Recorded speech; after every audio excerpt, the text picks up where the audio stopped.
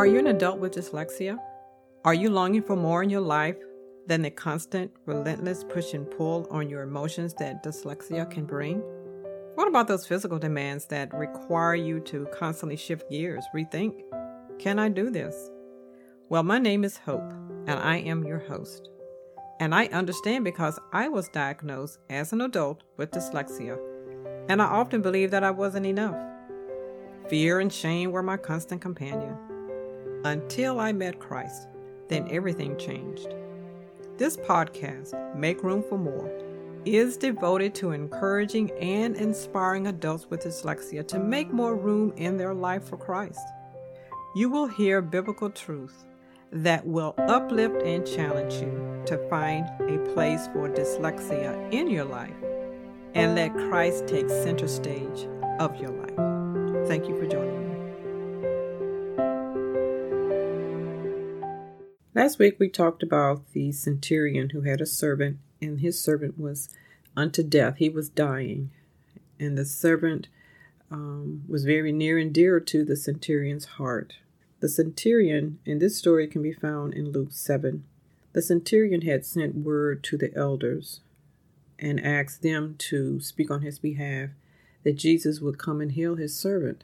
And he started thinking about this person, Jesus, who he was. I imagine he started feeling, you know what, I'm not worthy of this person to even come to my house to heal my servant. And I'm not worthy to go to him. And so he sends word to Jesus and says, you don't have to come to my house. All you have to do is speak the word and my servant will be healed. And this is where we started talking about the authority in which this centurion understood Christ held. And we talked last week about allowing ourselves to be put back under the authority of Christ and what that meant. Today I want to visit a story in Acts. And it's in Acts 12. I often chuckle when I read this story. Now James has been killed, and they have arrested Peter.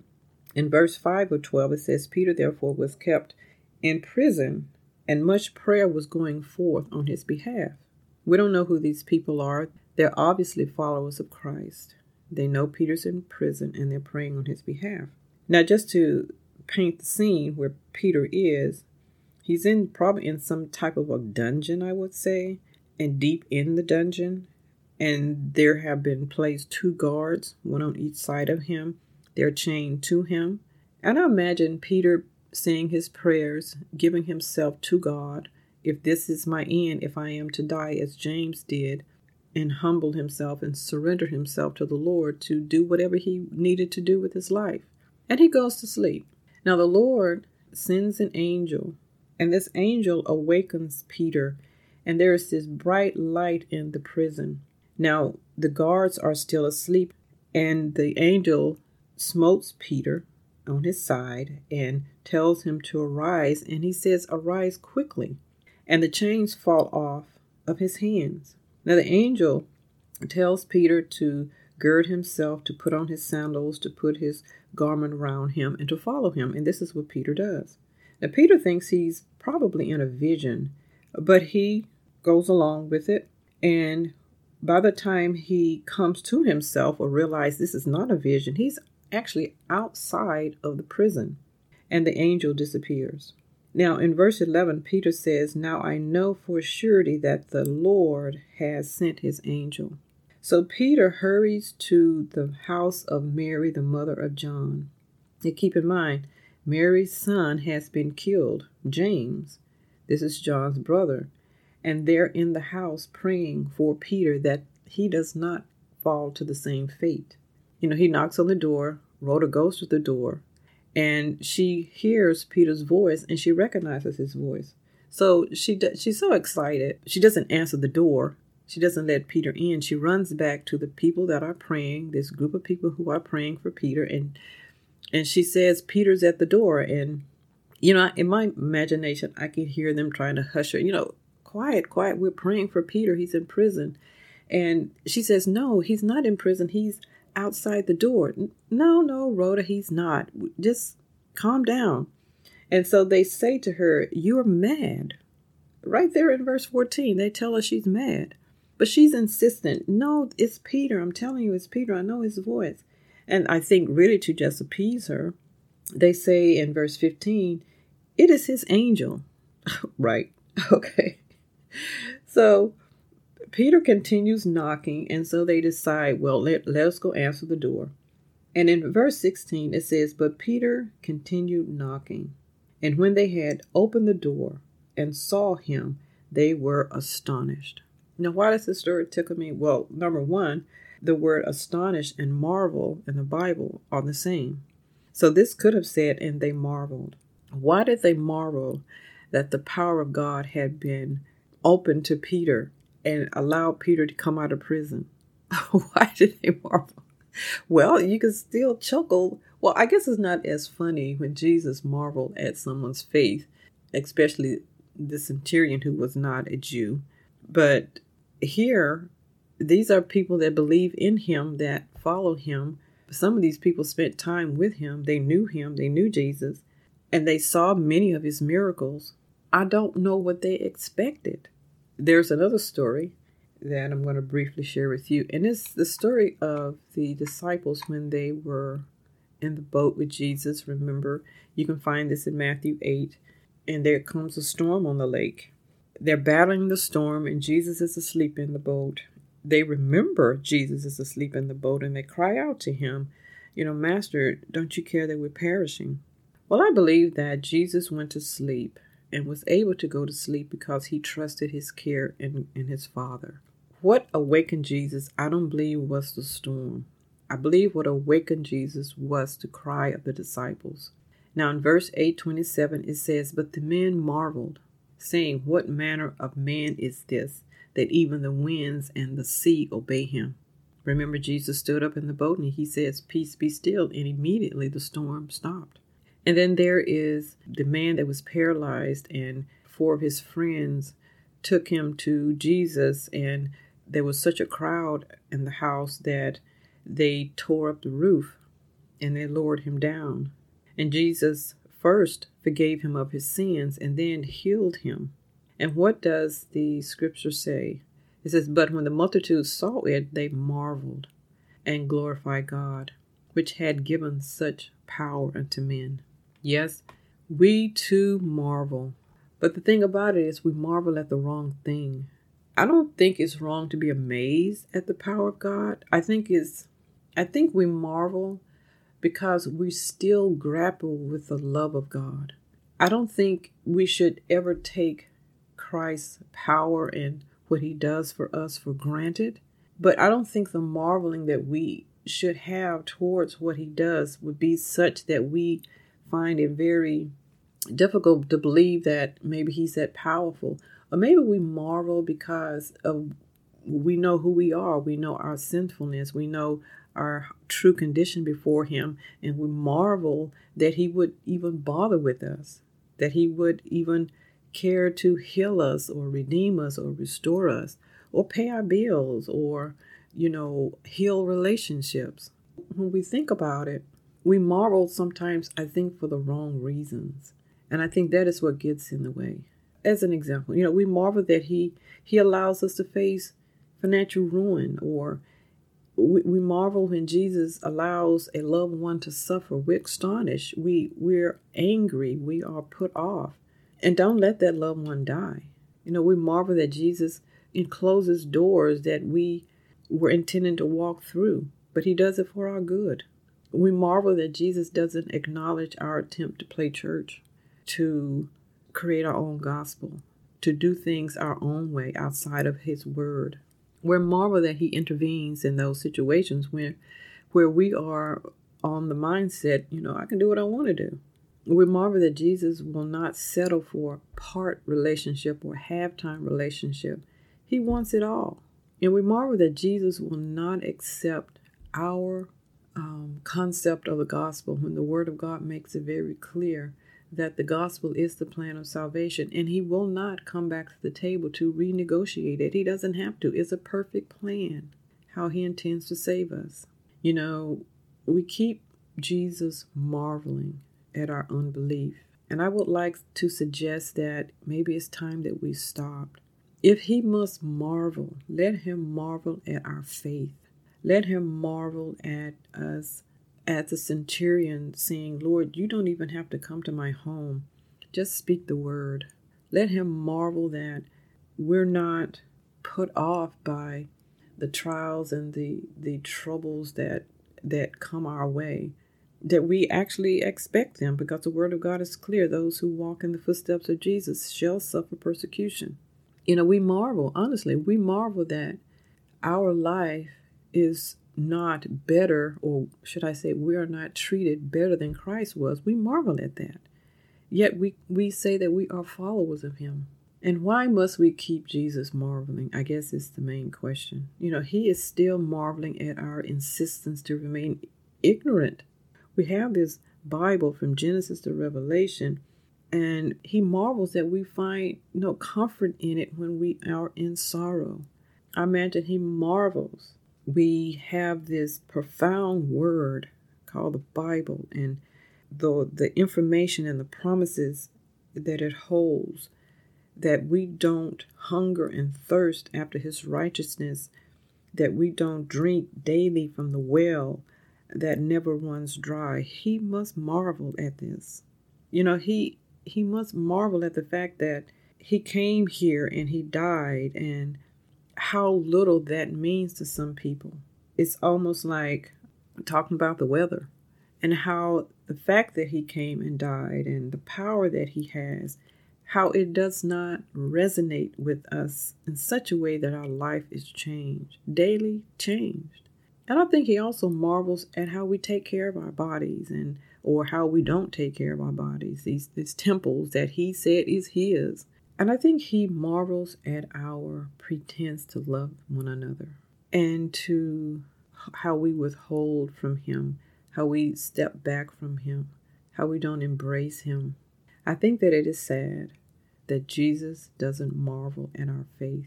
If he's going to marvel at anything, let it be our faith, not our unbelief. So where does this leave us? This show is dedicated to adults that have dyslexia, and I would be remiss if I didn't bring it all together for those who have dyslexia.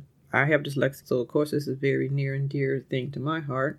And I'm always trying to find ways to encourage us in the word. And those who have dyslexia, I don't know who the listening audience are and if you are a believer or not. I'm of the opinion that we are still on some level marveling that we have dyslexia. We haven't settled that being under Christ's authority doesn't mean that everything is going to go our way and everything is going to go smoothly, that he's not going to allow trials and disabilities and illnesses to come our way. If Christ is going to marvel, let him marvel at our response to it. I don't believe that our issue is dyslexia, but trusting the why to God. Now, there's nothing wrong with asking him why we have dyslexia.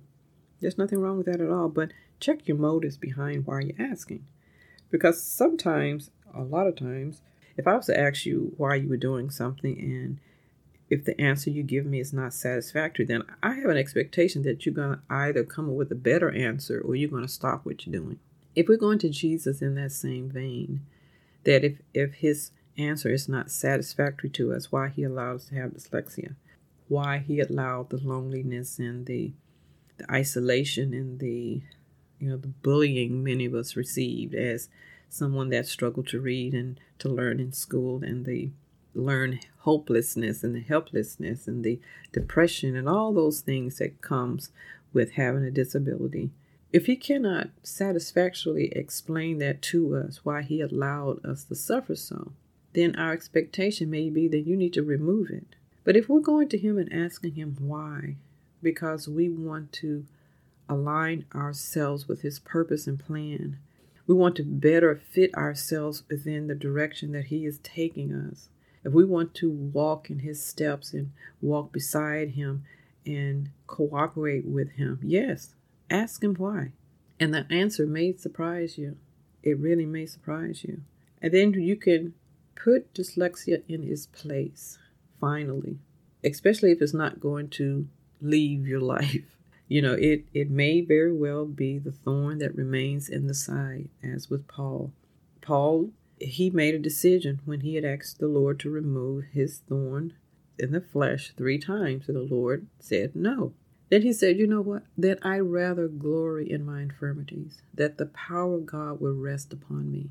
I would rather, and I've said this before, I would rather have dyslexia and the power of God rest upon me than not have dyslexia and not have that type of relationship with God. Because dyslexia, honestly, is not a death sentence. Yes, it has been hard and difficult and we have struggled, but it's not a death sentence. And the only limitations that dyslexia have is what we have placed on ourselves, because remember, there still is God, who even Jesus says, without him I can do nothing. With him I can do all things. The thing is, we have to make a decision to align ourselves with his purpose. Now, if your purpose is to do something, I don't know, fly an airplane or become a pilot, and you believe dyslexia is holding you back from that, my suggestion is to find out what God wants. If God wants you to be a pilot and have dyslexia, there is absolutely nothing stopping you.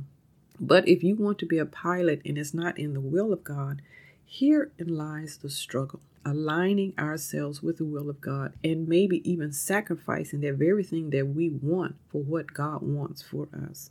I think that is where we marvel at God sometimes, because he doesn't give us what we want.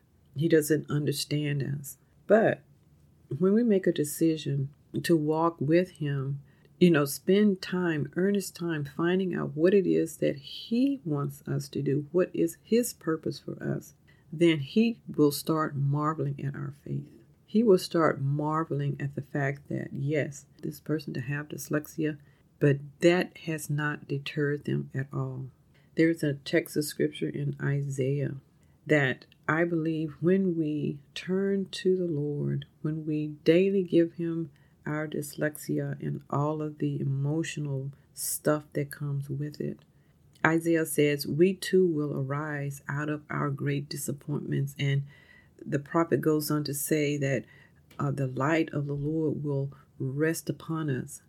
We will develop the character of God. When it says the glory of the Lord is risen upon us, basically that's saying that the character of God will shine to us and through us, and other people will see it. They will say, yes, this person has dyslexia, but look at who they are. Look at what they are accomplishing for Christ. We are only limited by our own faith or lack thereof. We have dreams. The key is to make sure we're dreaming with God, not against God. And if he marvels, once again, let it be said that he marvels at our great faith, and that he can say, I have not found so great a faith as I have in this person that has dyslexia. The centurion slave was either made free or remained a slave, but it didn't take away the fact that God did a marvelous work in him that day. I would like to believe that if he wasn't a Christian, that he became one, and he spent the rest of his life worshiping and adoring the Lord, that he was healed. The man was at the point of death. And so are many of us in our spiritual and our emotional walk with him. We're sometimes a walking dead.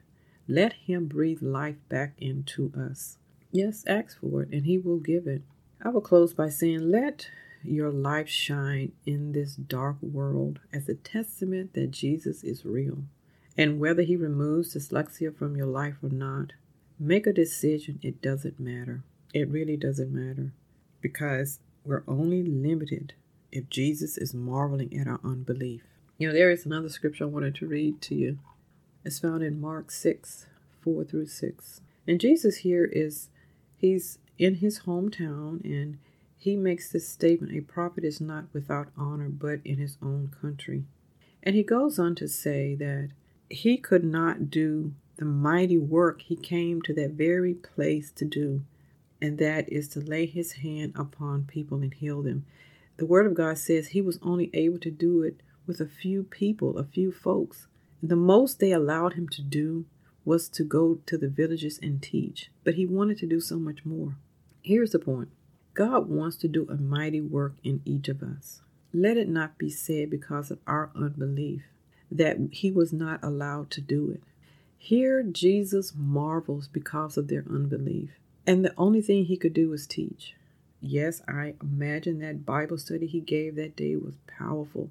but how much of it reached the heart? Jesus wants to do, I know I'm being redundant, but Jesus wants to do a mighty work in each of us. And I think it's time that we let him. Let's be and walk with the centurion and say to Jesus, I would love nothing more for you to come to my home, but you don't have to. Just send the word. I am your servant, and I want to be healed.